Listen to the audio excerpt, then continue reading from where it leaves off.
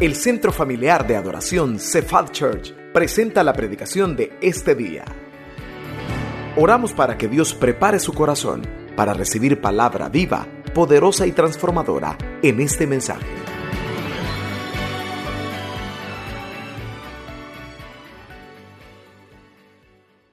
Al mensaje, hoy nos hemos acercado no a un hombre, sino a recibir de Cristo. Vamos a estar de pie, iglesia, para ver juntos nuestra declaración de fe.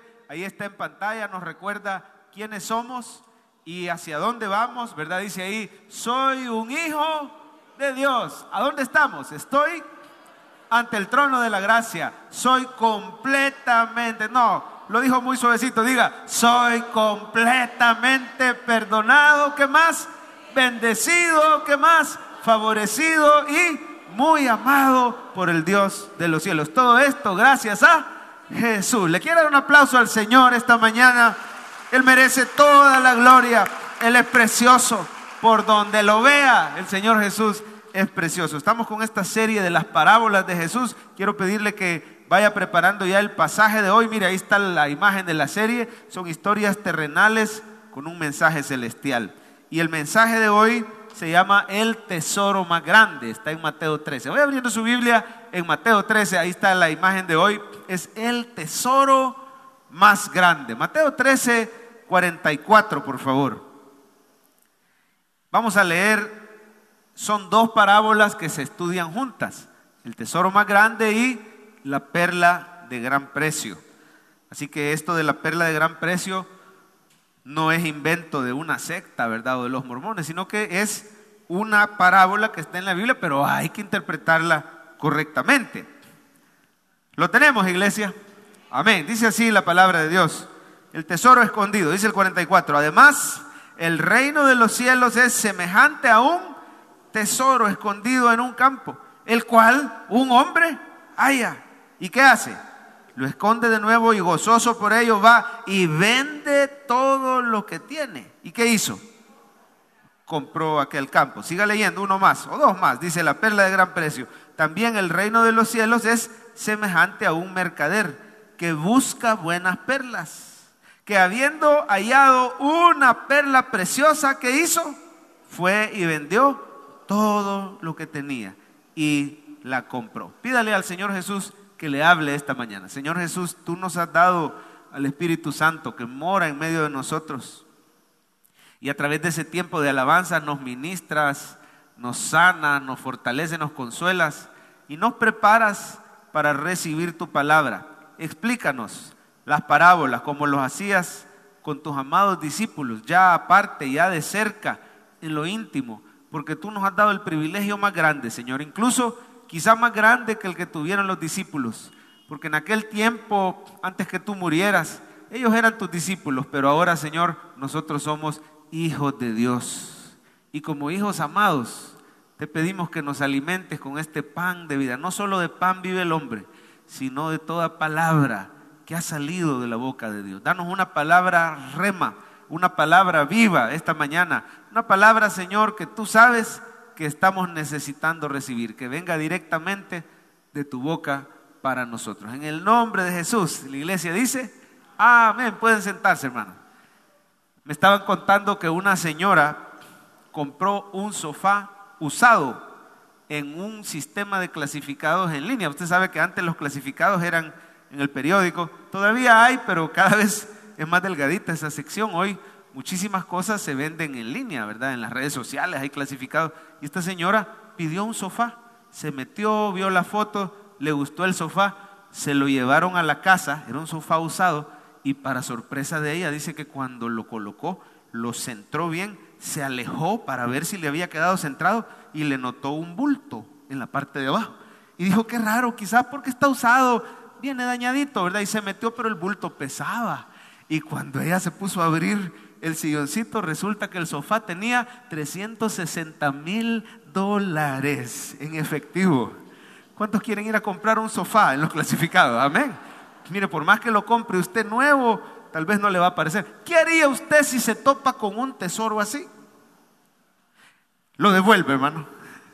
Sinceramente. O se lo queda. Doy el diezmo, dice el otro. Bueno, así sí, es comprensible que se lo quede, ¿verdad? Si va a traer el diezmo. No, mire que la persona lo devolvió. Y la dueña del mueble, muy agradecida, dijo: híjole, la verdad es que no me acordaba que había metido ese dinero ahí. Muchas gracias por devolverlo, tome. Y le regaló una pata de cheje, como decimos, ¿verdad? Le regaló un poquito por ahí. Pero mire qué persona más honrada lo devolvió, ¿verdad? ¿Qué haría usted si va caminando por su jardín y se encuentra, por ejemplo, en el 2010, ahí en San Salvador, en una casa que tenía un terreno a la par?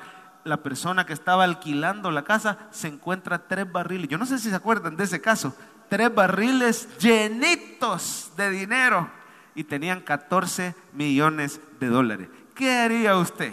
Pues quiero decirle esta mañana, hermano, que antes que vaya a ir a abrir un gran hoyo en su jardín, antes que le vaya a ir a pasar la navaja al sillón, usted no necesita hacer esas cosas. Usted ya tiene el tesoro más grande. Cristo Jesús es el tesoro más grande. Si usted busca primeramente el reino de Dios y su justicia, todas las cosas le van a ser añadidas. Si tienes a Jesús, lo tienes todo. Hágame un favor, tóqueme a la persona que está a la par y dígale: si tiene a Jesús, lo tiene todo. No necesita tesoro. Vamos a poner en pantalla la frase del día, por favor. Jesús es el tesoro más grande. Léala conmigo. Jesús es el tesoro más grande. Pedro se encontró con un paralítico y le dijo: oro y plata no tengo, pero lo que tengo te doy. En el nombre de Jesús, levántate. Y al instante fue sanado. ¿Cuánto vale la salvación de tu alma, hermano? ¿De qué le sirve al hombre que gane todo el mundo si se pierde su alma? ¿Cuánto vale?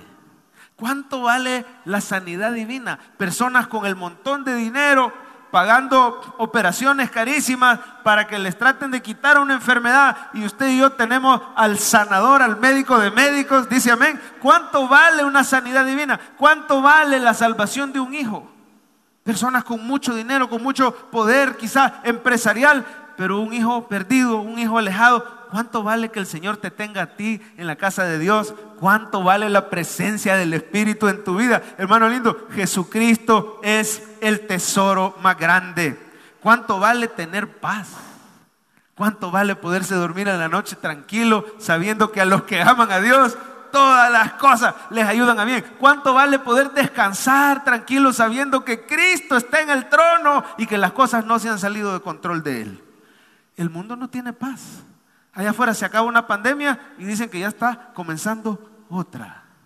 Y por si fuera poco, se agregan guerras, rumores de guerra, escasez, hambre, peligro. El cristiano tiene a Jesús, y Jesús es el tesoro más grande, hermano, porque Él está en el trono y Él tiene control y va a usar todo para nuestro bien. Pero para poder valorar a Cristo, dicen que los barriles, hermano, que encontraron allá en el 2010, probablemente había gente que ya se había topado con ellos y no le había interesado, no había tenido la curiosidad de escarbar, porque los barriles estaban medio desenterrados, pero estaban repletitos de dinero. Se ve que nadie los había realmente encontrado. Me imagino que alguien tropezó. Imagínese usted, teniendo las deudas y las necesidades que podamos tener, tropezar con un barril de esa magnitud. Por supuesto, no se sabe la procedencia de los fondos. Yo no le estoy diciendo que usted se lo quede, pero imagínese qué irónico, hermano, tener una gran necesidad y darle una patada al tesoro que te has encontrado. Las personas del mundo así están. Tienen quizás una iglesia a la par de su casa y lo que hacen es quejarse del ruido y quejarse de las alabanzas, cuando ahí está lo que podría salvar su misma alma. Pero hermano, si usted va a valorar el tesoro, para que eso sea una realidad en su vida, que Jesús es el tesoro más grande, te es necesario nacer de nuevo. Y el nuevo nacimiento, hermano, es el milagro más grande que puede ocurrir en este mundo. Más grande que sanidades divinas, más grande que la provisión, es que tú hayas nacido de nuevo, para que cuando ya naciste de nuevo, ahora puedes valorar que Jesús es el tesoro más grande. En pantalla va a aparecer un pasaje que nos habla que nacer de nuevo, hermano, es que Dios nos dé vida. Mire, dice: y Él os dio vida a vosotros cuando estábamos, ¿cómo, iglesia? Muertos en delitos y pecados. Usted y yo, hermano, no teníamos vida, éramos muertos vivientes antes que el Espíritu Santo soplara vida. Dice el pasaje: Él os dio vida a vosotros. Quiero que usted note que los dos hombres de la parábola, tanto el que se topa con el tesoro como el buscador de perlas, ambos tienen vida. Así que ya nacieron de nuevo. ¿De qué le sirve a un muerto tener un tesoro a la par? No va a poder valorar. Un muerto puede estar enterrado a la par de un tesoro, pero ¿de qué le sirve? No tiene vida, está muerto. Así tú y yo muchas veces pasamos por una iglesia cristiana, muchas veces estuvimos expuestos al mensaje del evangelio y no valorábamos a Cristo, pero el Señor hizo un milagro esta mañana, hermano. Si usted está en Cristo, dele gracias al Señor porque Él te dio vida y ahora puedes decir: Jesús es el tesoro más grande. A ver, dígalo conmigo: Jesús es mi tesoro más grande. Puedes decir eso porque el Señor te dio vida. Esto del nuevo nacimiento, hermano, es que el Señor te dé un nuevo corazón. Mira este otro pasaje que habla del nuevo nacimiento, ese milagro donde el Señor te dio un nuevo corazón. Dice: les daré, dice en Ezequiel 36, ahí se nos fue un poquito mal la cita, pero el pasaje es el correcto. Dice: les daré un corazón nuevo y pondré un espíritu nuevo dentro de ustedes. Les quitaré, oiga cómo éramos antes, les quitaré ese terco corazón de piedra. ¿Cuántos dicen amén? Así éramos antes, que el Señor nos cambiara, con que algunos ya en Cristo todavía se nos sale un poquito lo terco. ¿Cuántos dicen amén? Pero ya el Señor hizo el cambio de corazón. Y les daré, ¿qué nos dio el Señor, hermano, cuando nacimos de nuevo? Un corazón tierno y receptivo. Ese nuevo corazón ahora puede valorar a Cristo como el tesoro más grande. Siga leyendo, vamos un versículo más. Dice: pondré mi espíritu en ustedes y haré que anden en mis institutos y cumplan cuidadosamente mis ordenanzas. Ese es el milagro del nuevo nacimiento, hermano. Antes tú rechazabas a Cristo y quizás detestabas la palabra. Habemos personas aquí que quizás antes peleábamos contra la palabra de Dios, que decíamos que éramos ateos o que seguíamos otras ideologías. Éramos personas que amábamos el pecado o estábamos atrapados con él. Nos conformábamos con joyería de fantasía. Imagínense, teniendo un tesoro verdadero que es Cristo, usted y yo amábamos tesoros de este mundo. Estábamos contentos con joyas de fantasía. Pero gracias al Espíritu Santo, hermano, que nos dio ese nuevo corazón, ahora por la gracia de Dios podemos decir: Jesús es la verdadera joya. Él es el verdadero tesoro. Él es el tesoro más grande. Póngame en pantalla, por favor, la frase de hoy una vez más: Jesús es el tesoro más grande. ¿Ya han oído ustedes esa alabanza que dice: no me quiero conformar? Que dice después: he probado y quiero más. Claro, como tú ya probaste a Jesús, amén, como tú ya viste que Él es el único que verdaderamente te puede saciar, por eso puedes cantar: yo quiero enamorarme más de ti. ¿Cuántos lo desean? Enséñame a amarte y a vivir conforme a tu justicia y tu verdad. Con mi vida quiero. Y ahí continúa, ¿verdad? Dan ganas de quedarnos alabando al Señor en vez de prédica. ¿Cuántos dicen amén? No, no digan amén, hermano. Digan amén, que sigamos con la prédica, ¿verdad? Pero bueno, Jesús es el tesoro más grande. Y estas dos parábolas de hoy se estudian juntas, son similares. Ambas tienen a un hombre que iba caminando por ahí y se topa con un tesoro. Inmediatamente reconoce el valor. El primero tropezó con el tesoro, no lo andaba buscando. Reconoce el valor de ese tesoro y vende todo lo que tiene y se hace del campo entero, ¿verdad? Para poder ser dueño legal de ese tesoro. El otro tiene un poquito de diferencia, pero básicamente es lo mismo, ¿verdad? Un hombre buscando algo y cuando se topa con eso, se da cuenta de su valor. Yo quiero que usted note que ambos hombres en las parábolas, quiero que se prepare, tenga ahí su Biblia abierta, ¿verdad? En Mateo 13, no la vaya a perder, pero note que ambos hombres ya han sido regenerados por el Espíritu Santo, ya tienen un nuevo corazón. Ya tienen vida. ¿Cómo lo sabemos? Porque ambos, al ver el tesoro, se enamoraron de él y dijeron: yo lo tengo que tener. A cualquier costo, yo lo tengo que tener. Obviamente, hermano, el tesoro y la perla es Cristo Jesús, ¿verdad? Él es el tesoro más grande. Pero vamos a apreciar una pequeña diferencia que hay entre ambas parábolas y al contrastarlas nos va a bendecir el Señor. Y la diferencia principal es, hermano, que el hombre que se topó con el tesoro no lo andaba buscando. Diga conmigo: no lo andaba buscando. Si usted lee, dice que el reino de los cielos, versículo 44, es semejante a un tesoro el cual un hombre halla. En el original se topó con él. Es decir, casualmente, no era un buscador profesional de tesoros. Era una persona que quizás no sabemos si andaba simplemente caminando y se tropezó y le llamó la atención. No sabemos si quizás trabajaba en obra de jardinería, ¿verdad? No sabemos si simplemente andaba de paseo. La cosa es que él no lo andaba buscando, pero ya Dios había preparado su corazón. Porque a pesar que no lo andaba buscando, dice el pasaje, hermano, que cuando lo encontró, lo escondió. Es decir, él dijo, no, nadie me lo tiene que quitar. Esto es un verdadero tesoro. Solo podemos apreciar el valor de ese tesoro si el Señor nos ha dado un nuevo corazón. Lo escondió y dice el pasaje, subraya ahí por favor, dice que gozoso por ello, gozoso porque se encontró ese tesoro. Va y vende todo lo que tiene. Mire cómo estuvo dispuesto a dejar de ser el dueño de un montón de cosas con tal de ser el dueño de ese terreno donde estaba el tesoro. Hizo un excelente negocio porque dijo, pesando en balanza, ¿qué vale más? ¿Todas mis posesiones o este tesoro que yo he encontrado? Y cuando tenga este tesoro voy a llegar a tener incluso más que todo lo que tenía antes de encontrarlo. Él no lo andaba buscando.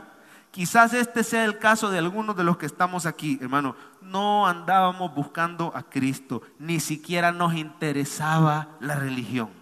Algunos de los que estamos aquí hasta nos caían mal las cosas de Dios. Pero el Señor, por su misericordia, te andaba buscando a ti. ¿Cuántos dicen amén? Usted está aquí en la casa de Dios y no es casualidad.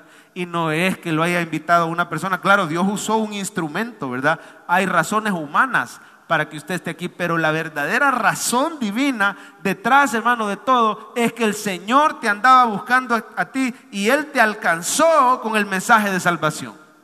Cuando escuchaste hablar de Cristo, viste la belleza de Cristo, entendiste tu maldad, entendiste tu necesidad y entonces pusiste tu fe en el Señor. Si ese es tu caso, quiero decirte que hoy te has topado con el tesoro más grande. Hermano, alégrate porque aquí está Jesús. Alégrate porque Cristo te ha encontrado, te ama y te quiere salvar. ¿Cuántos alaban al Señor por eso? No lo buscabas. Él te buscó y te encontró. Pero tienes que estar consciente de eso. Jesús es el tesoro más grande. Y aunque no lo estabas buscando, ya el Señor te encontró. Hoy hay una decisión que tomar. Vamos a ver, antes de entrarle a la parte práctica, cuál es la diferencia con la perla. Mire por favor en su Biblia, el versículo 45, aquí está la diferencia. También el reino de los cielos es semejante a un mercader. Ahí ya no es un hombre, ahí es un mercader, es decir, ya es alguien, es un buscador profesional de tesoros. Este se dedicaba a buscar buenas perlas. Yo que usted subrayaría eso, ¿verdad? Un mercader que busca buenas perlas. Habiendo encontrado una perla preciosa, hizo lo mismo, ¿verdad? Fue y vendió todo lo que tenía.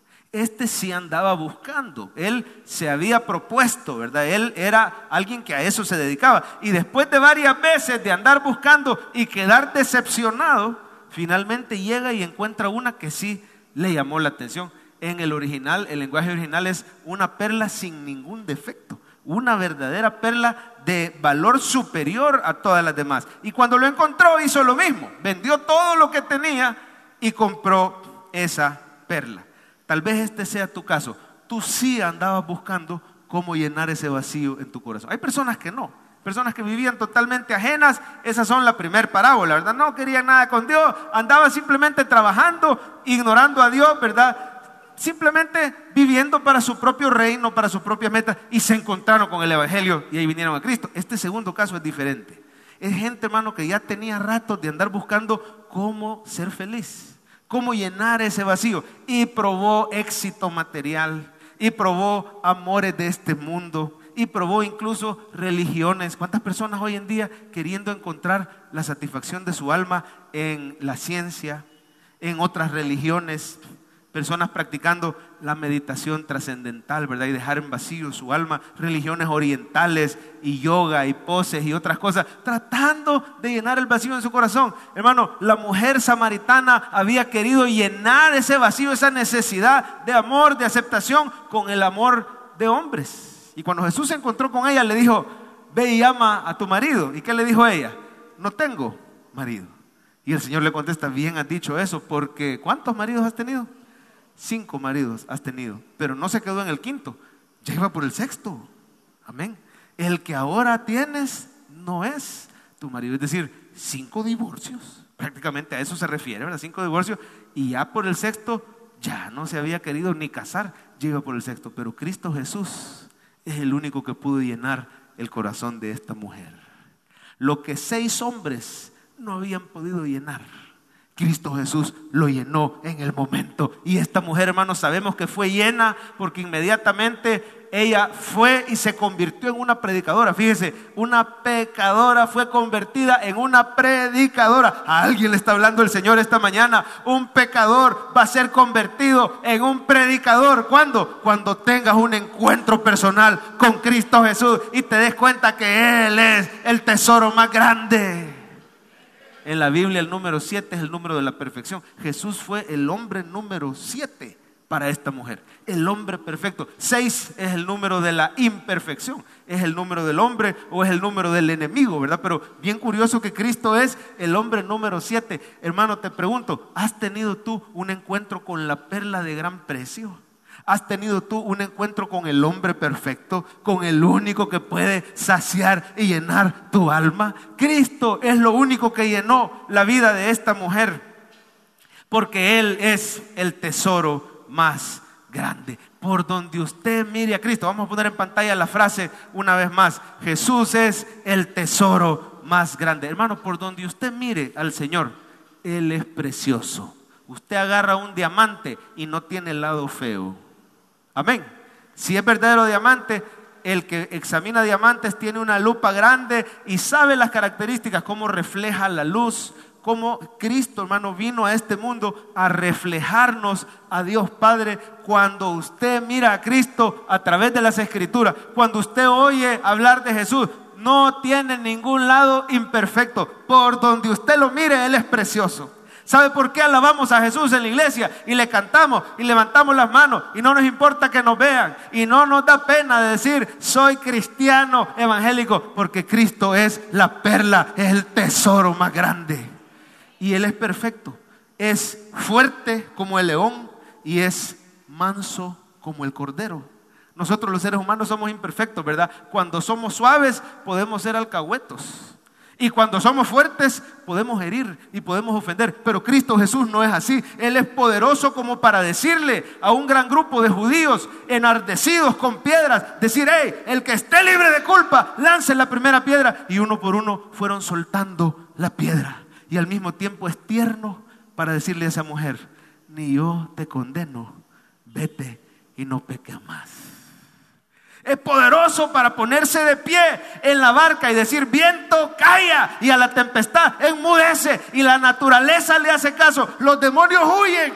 Pero al mismo tiempo es tierno para acercarse donde el leproso y tocarlo. El Señor Jesús ama a los que otros han rechazado y se acerca a ellos y le dice: quiero sanarte, sé sano. Oiga, hermano, el Señor le está diciendo esta mañana a alguien que dudaba, Él está diciendo: yo soy tu tesoro más grande, quiero sanarte, sé sano. Reciba la sanidad divina esta mañana, porque Cristo es el tesoro más grande. A ver, ¿por qué no lo dice conmigo? Jesús es el tesoro más grande. Cuando usted reconoce eso, usted es como los hombres de las parábolas, y usted está reconociendo ese valor. Ahora vamos a ver la parte práctica de este mensaje, examinando un poquito lo que hicieron estos hombres. En primer lugar, si Jesús es el tesoro más grande, no deje pasar la oportunidad. Fíjese, a la par suya usted puede tener a alguien que necesita que usted le diga eso. ¿Por qué no se lo dice en este momento? No deje, empújelo un poquito, no deje pasar la oportunidad. ¿Se imagina usted al mercader encontrando la perla y yéndose lejos? ¿Qué diría usted del hombre que tropezó con el tesoro, ¡pum!, y lo que hace es pegarle una patada y se va? ¿Qué palabras se te vienen a la mente en buen salvadoreño? ¿Cómo sería una persona que se topa con un tesoro de esos y se va? Sería un estaba pensando en una palabra más bíblica, ¿verdad? Necio, fatuo, insensato. Pero pasmado está bien, me gusta su sinceridad, amén. Porque seríamos tontos. Imagínese usted al mercader encontrando la perla que tanto ha buscado. Y cuando al fin la encuentra lo que busca y más. Dice, lo que pasa es que hoy está lloviendo y quizás no voy a ir a la iglesia porque está lloviendo. ¿Se imagina usted al hombre que se encuentra con el tesoro y dice, lo que pasa es que para comprar este terreno, no hombre, tendría que ir a vender todo lo que tengo, pero vale 100 veces más el tesoro que todo lo que, sí, yo sé, pero qué incómodo, imagínate ir y vender todo, hallarle cliente. Bueno, voy a tener que dejar mi comodidad, mi familia no me va a entender que estoy vendiendo todo por este tesoro. Entonces, para evitar tanta incomodidad, no hermano, pero estos hombres no dejaron pasar la oportunidad. Note usted la determinación. Ambos inmediatamente reconocieron el valor. Oiga hermano, esto es triste. Millones de personas en el mundo oyen el evangelio y saben en su corazón que Cristo es lo que ellos necesitan. Saben en su corazón que Jesús es salvación, sanidad y provisión. Saben en su corazón que su familia necesita a Cristo. Miles de personas oyen el mensaje, saben que Cristo es lo que el mundo necesita. Y aún así, they just walk away. Le dan la espalda al Señor, simplemente se van. Y dicen, sí, pero en otra ocasión. No, mi hermano, estos dos hombres de las parábolas no dejaron pasar la oportunidad. Tuvieron una decisión inmediata y dijeron, lo tengo que tener ese tesoro, tengo que tener esa perla a cualquier costo. No deje pasar esa oportunidad. Ellos dijeron, vale tanto esa perla que no importa lo que tenga que hacer. Claro, ya habían ellos nacido de nuevo. Ya el Espíritu Santo había tocado su corazón. Si hoy usted, hermano, siente en su corazón eso de entregarle su vida a Cristo por primera vez, usted tiene ratos de venir a la iglesia, pero quizás nunca lo había hecho, no deje pasar la oportunidad. El salmista decía, y esta tiene que ser su palabra también, porque mejor es un día en tus atrios que, ¿qué decía? Mire, ya cambió la escala de valores, cambia cuando Cristo cambia tu corazón. Valorás más un día, mejor una vida corta, pero cerca de Dios, que una vida larga, pero lejos de Dios. Escogería antes ser el portero de la iglesia, así está diciendo, estar a la puerta de la casa de mi Dios, que tener una gran casa, pero habitar, dice, en las moradas de maldad. Cristo es el tesoro más grande, no deje pasar la oportunidad que Dios le está dando hoy. Más adelante el salmista dice, por eso he amado tus mandamientos más que el oro y más que oro muy puro. Por eso estimé rectos todos tus mandamientos sobre todas las cosas y aborrecí todo camino de mentira. Cuando usted le puede dar la espalda al pecado, al mundo, usted ya no ama eso. No es que no peque, no es que no falle, es que usted ya no ama, ya no anhela, ya no es dominado por esas cosas y ahora ama la iglesia y ama a Cristo y ama la palabra de Dios. Ya su sistema de valores cambió. No deje pasar, si usted ya es cristiano, no deje pasar la oportunidad de recibir más y más del Señor. Cada domingo venga a su iglesia, porque somos como el hombre que le da la patada al tesoro cuando por una lluviecita faltamos a la iglesia. Cuando ponemos 1000 excusas y no venimos al culto entre semana, no vamos al live, no deje pasar la oportunidad. Pero sobre todo, hermano, los que no han recibido a Cristo, no sabemos si mañana va a haber otra oportunidad para usted.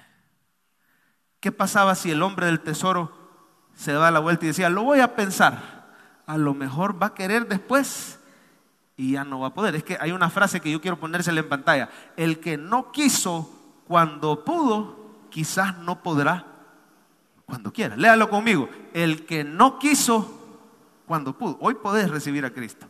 El que no quiso cuando pudo, quizás no podrá cuando quiera. Y esto se ve en la Biblia, hermano. Aquellas 10 vírgenes que tenían sus lámparas, 5 sí tenían aceite y 5 no tenían aceite. Y se durmieron todas, ¿verdad? Pero cuando llegó el esposo, solo entraron con él las 5 que tenían el aceite. Y luego vemos a las otras tocando, suplicando, diciendo, ahora sí estamos listas para recibir a Cristo. Pero ya no se les abrió la puerta. Y les dijo Jesús desde adentro, les dijo, yo no sé quiénes son ustedes, no las conozco.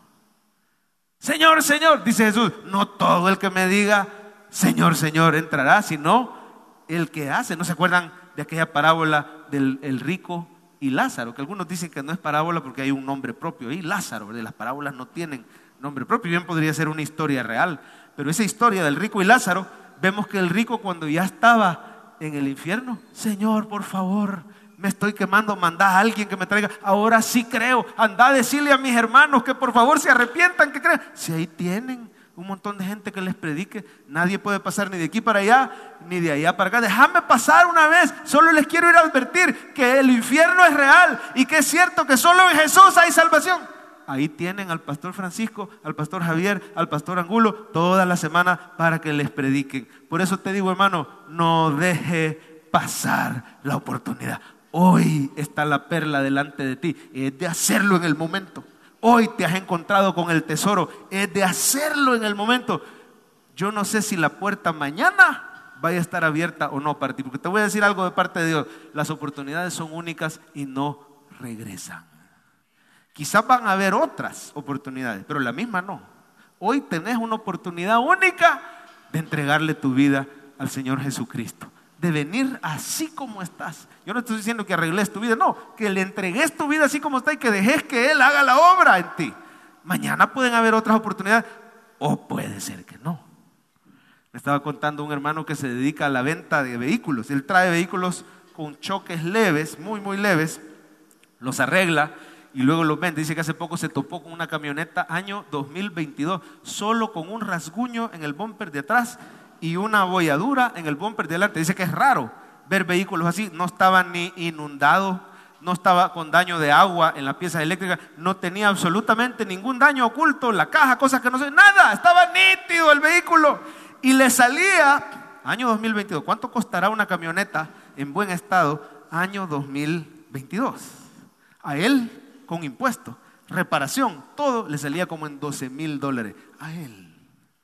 Los que se dedican a eso no me dejarán mentir, pero una camioneta así, depende de la marca, no baja de unos 18, 20, barata, para venderla al público.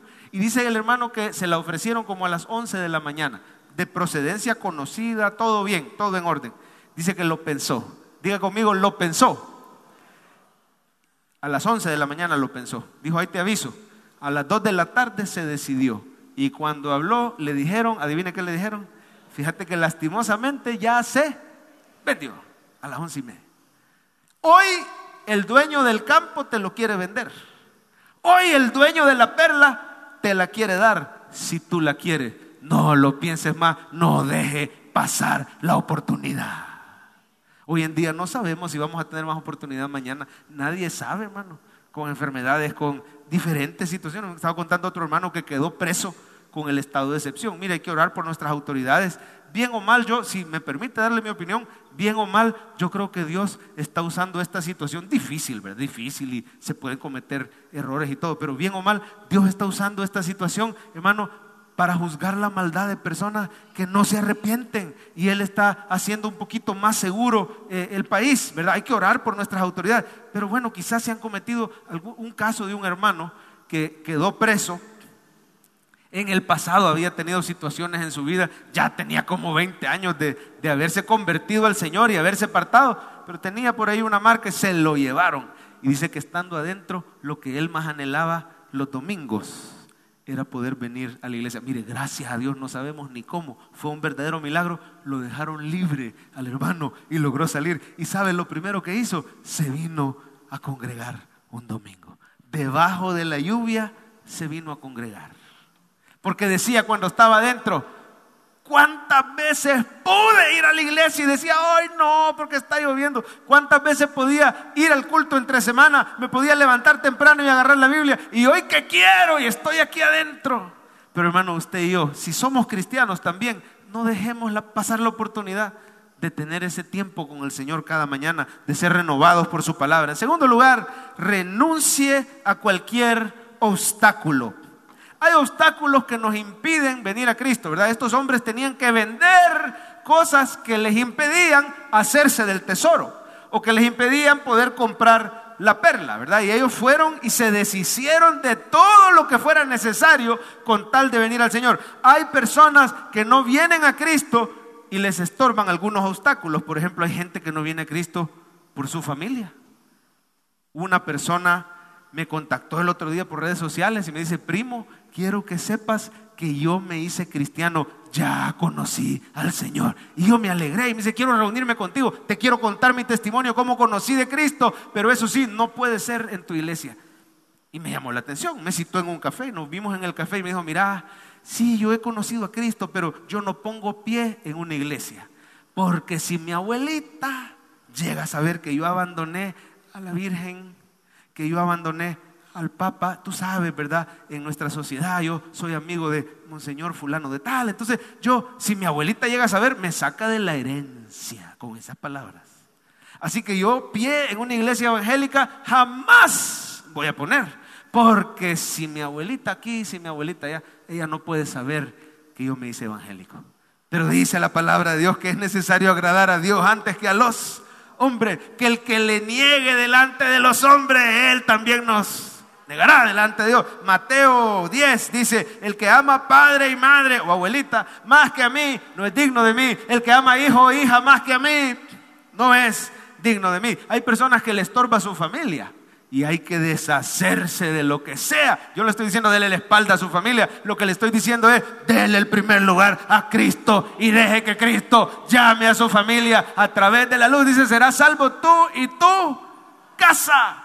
Pero no se preocupe quién le va a dar la espalda. Oiga, no se preocupe por lo que pierde, si lo que gana es el tesoro más grande.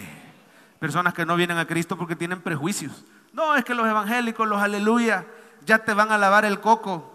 Es que ahí solo piden dinero. Claro, acuérdese que el inconverso, las cosas de Dios le parecen locura, no las puede discernir. Si usted le pide opinión de la iglesia cristiana a un inconverso que no tiene la mente de Cristo, que no tiene el Espíritu Santo, cualquier evaluación que él haga de la iglesia o de las doctrinas van a estar erradas. Se necesita que el Espíritu Santo nos dé el discernimiento para entender que aquí nadie te pide dinero, que aquí nadie te exige dinero, que la salvación es gratis, que damos porque estamos agradecidos porque Él nos ha dado mucho más, dice amén, hermano, y que aquí no nos lavan el coco. Cristo ha lavado nuestro corazón de todos nuestros pecados.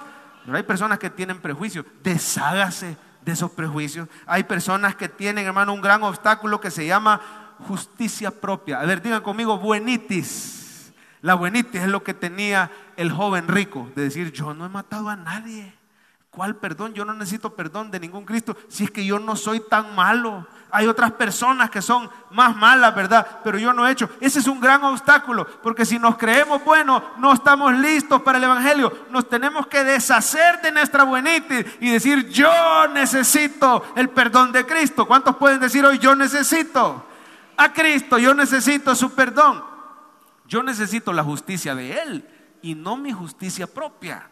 Pablo decía a los filipenses, ciertamente estimo todas las cosas como pérdida.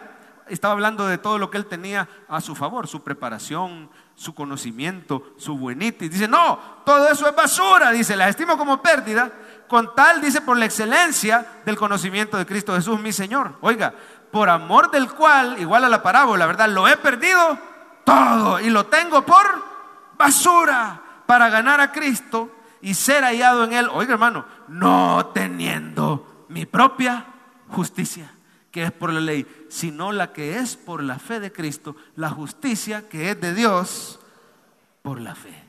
Si usted se deshace de sus prejuicios, del qué dirán sus amigos, del qué dirán su familia, si usted se deshace de la buenitis, entonces se está deshaciendo de esos obstáculos y puede venir a Cristo. ¿Y por qué no decirlo? Otro obstáculo que a veces nos impide venir a Cristo es el pecado. Aunque suene un poquito duro esto que le estoy diciendo, hay personas que tienen que estar dispuestas a entregarle al Señor un área de su vida, porque eso les impide venir a Cristo. Yo no le estoy diciendo que usted tiene que deshacerse de su pecado para poder venir. No, en Cristo hay salvación de todos nuestros pecados. Amén. Venga a Cristo así como está. Lo que le estoy diciendo es que venga dispuesto a entregarle esa área, porque hay gente que no está dispuesta. Dice, no, yo vengo a la iglesia, me gusta, necesito, pero mi adulterio no me lo toques, porque yo he hecho bien toda esta historia, le he armado bien, la gente no sabe, o nosotros creemos que la gente no sabe, aunque todo el mundo quizás ya sabe, pero decimos, no, es que yo esta área es mía, no me la toques. Señor, yo vengo y todo, pero mi carácter así es, yo esta área no me la toques. mi amor al dinero. El otro día hablaba con un joven y me decía: pastor, me gusta, te veo en redes sociales, mira, la iglesia se está viendo fresca, se está viendo juvenil, pero el mensaje, siguen hablando del evangelio, siguen hablando contra el pecado, me gusta. Lo único que me impide congregarme en tu iglesia es que me van a pedir que deje las fiestas. Y yo le dije: ¿quién te ha dicho? Si todos los domingos tenemos una fiesta. Lo que pasa es que vos dependés, como dijo aquel, ¿verdad? Tu fiesta depende de lo que te ofrece tu amiga la borrachera. Mi fiesta es con el Espíritu Santo y con una Reina Valera. Dice amén, hermano. ¿Cuántos se gozan en esta fiesta que es para el Señor?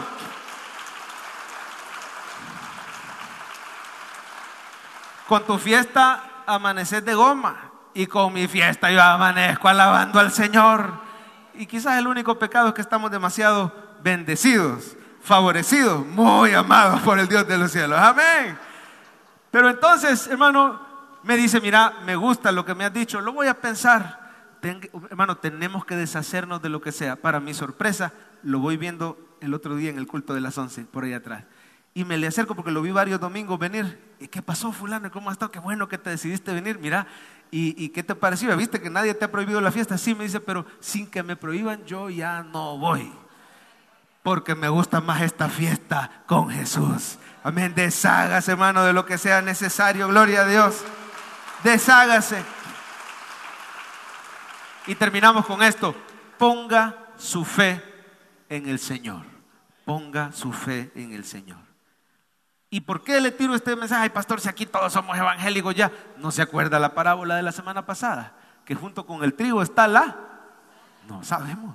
Amén. Voltea a ver a su alrededor. No sabemos. Todos parecen evangélicos. Hasta pueden ser dadivosos y todo, pues no sabemos. A lo mejor hay gente que necesita hoy poner su fe en el Señor. Si usted ya es cristiano, entonces, ¿qué áreas de su vida lo tienen estancado? Ríndasela al Señor. Tal vez usted necesita crecer en fe, viniendo al estudio bíblico del martes con el pastor Francisco, los miércoles con el pastor Javier, pero haga la compra. Se lo pongo así. Usted no era suficiente con que el mercader dijera: ¡qué perla más preciosa! Es el primer paso, reconocer el valor. No era suficiente con que vendiera todos los chunches. ¿Qué pasa cuando ya los vendió? ¿Qué tiene que hacer? Tiene que regresar y comprar la perla. Ponga su fe en el Señor. Así te apropias del tesoro más grande. Así compras a Cristo para tu vida. Figuradamente, ¿verdad? La salvación es gratis. ¿Cómo me apropio de ese tesoro? Tiene que poner su fe en Él. El hombre que encontró el tesoro vendió lo que tenía, pero regresó e hizo la transacción. Tal vez nunca públicamente has dicho: yo quiero a Cristo en mi vida, yo quiero tener ese tesoro.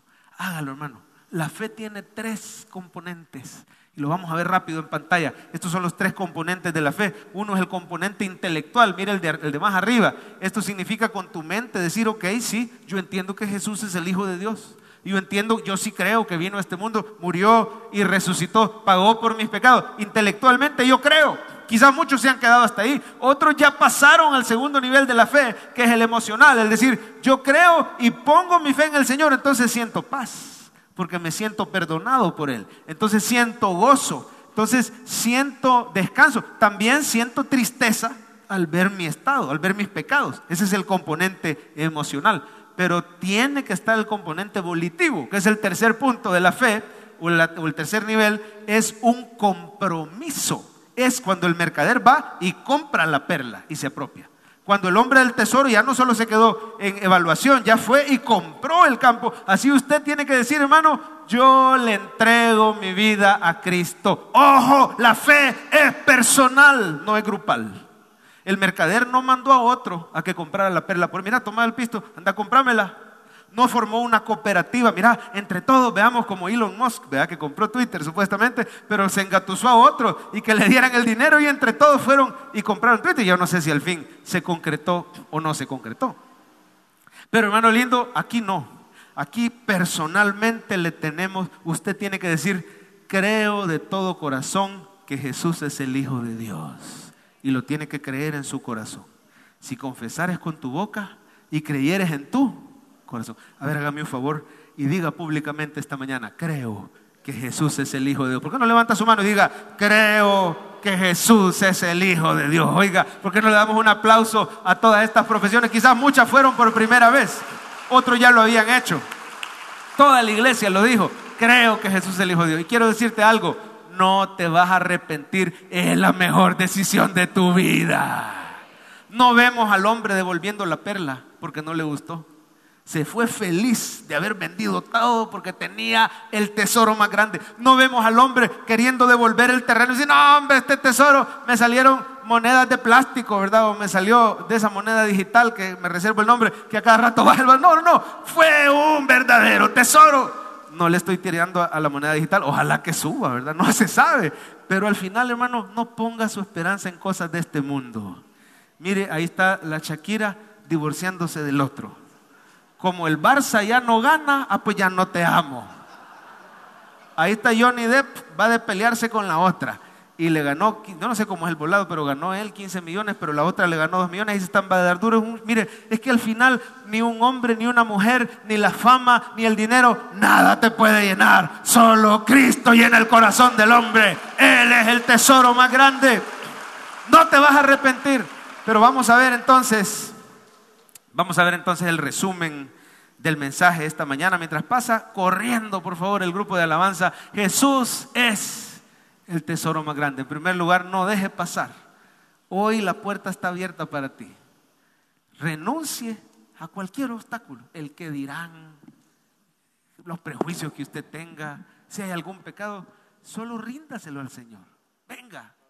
Y lo tercero, ponga su fe en Él, Cristo Jesús. Esperamos que este mensaje haya sido de bendición para su vida. La Biblia dice que Dios es santo y el ser humano es pecador, pero en su gran amor, el Padre envió a Jesucristo a morir en la cruz para pagar por nuestros pecados. Luego lo resucitó para darnos vida eterna. Si usted cree en Cristo como Salvador y Señor, hable con Él diciendo: me arrepiento, perdona mis pecados, te ruego que me salves. Ponga su fe en Él y crea que solo Cristo le puede salvar. Bienvenido a la familia de Dios. Le invitamos a congregarse en Cephal Church los domingos a las 7 a.m., 9 a.m., 11 a.m. y 5 p.m. Visite nuestro sitio web cephalchurch.org o búsquenos en las redes sociales como Cephal Church. Dios le bendiga.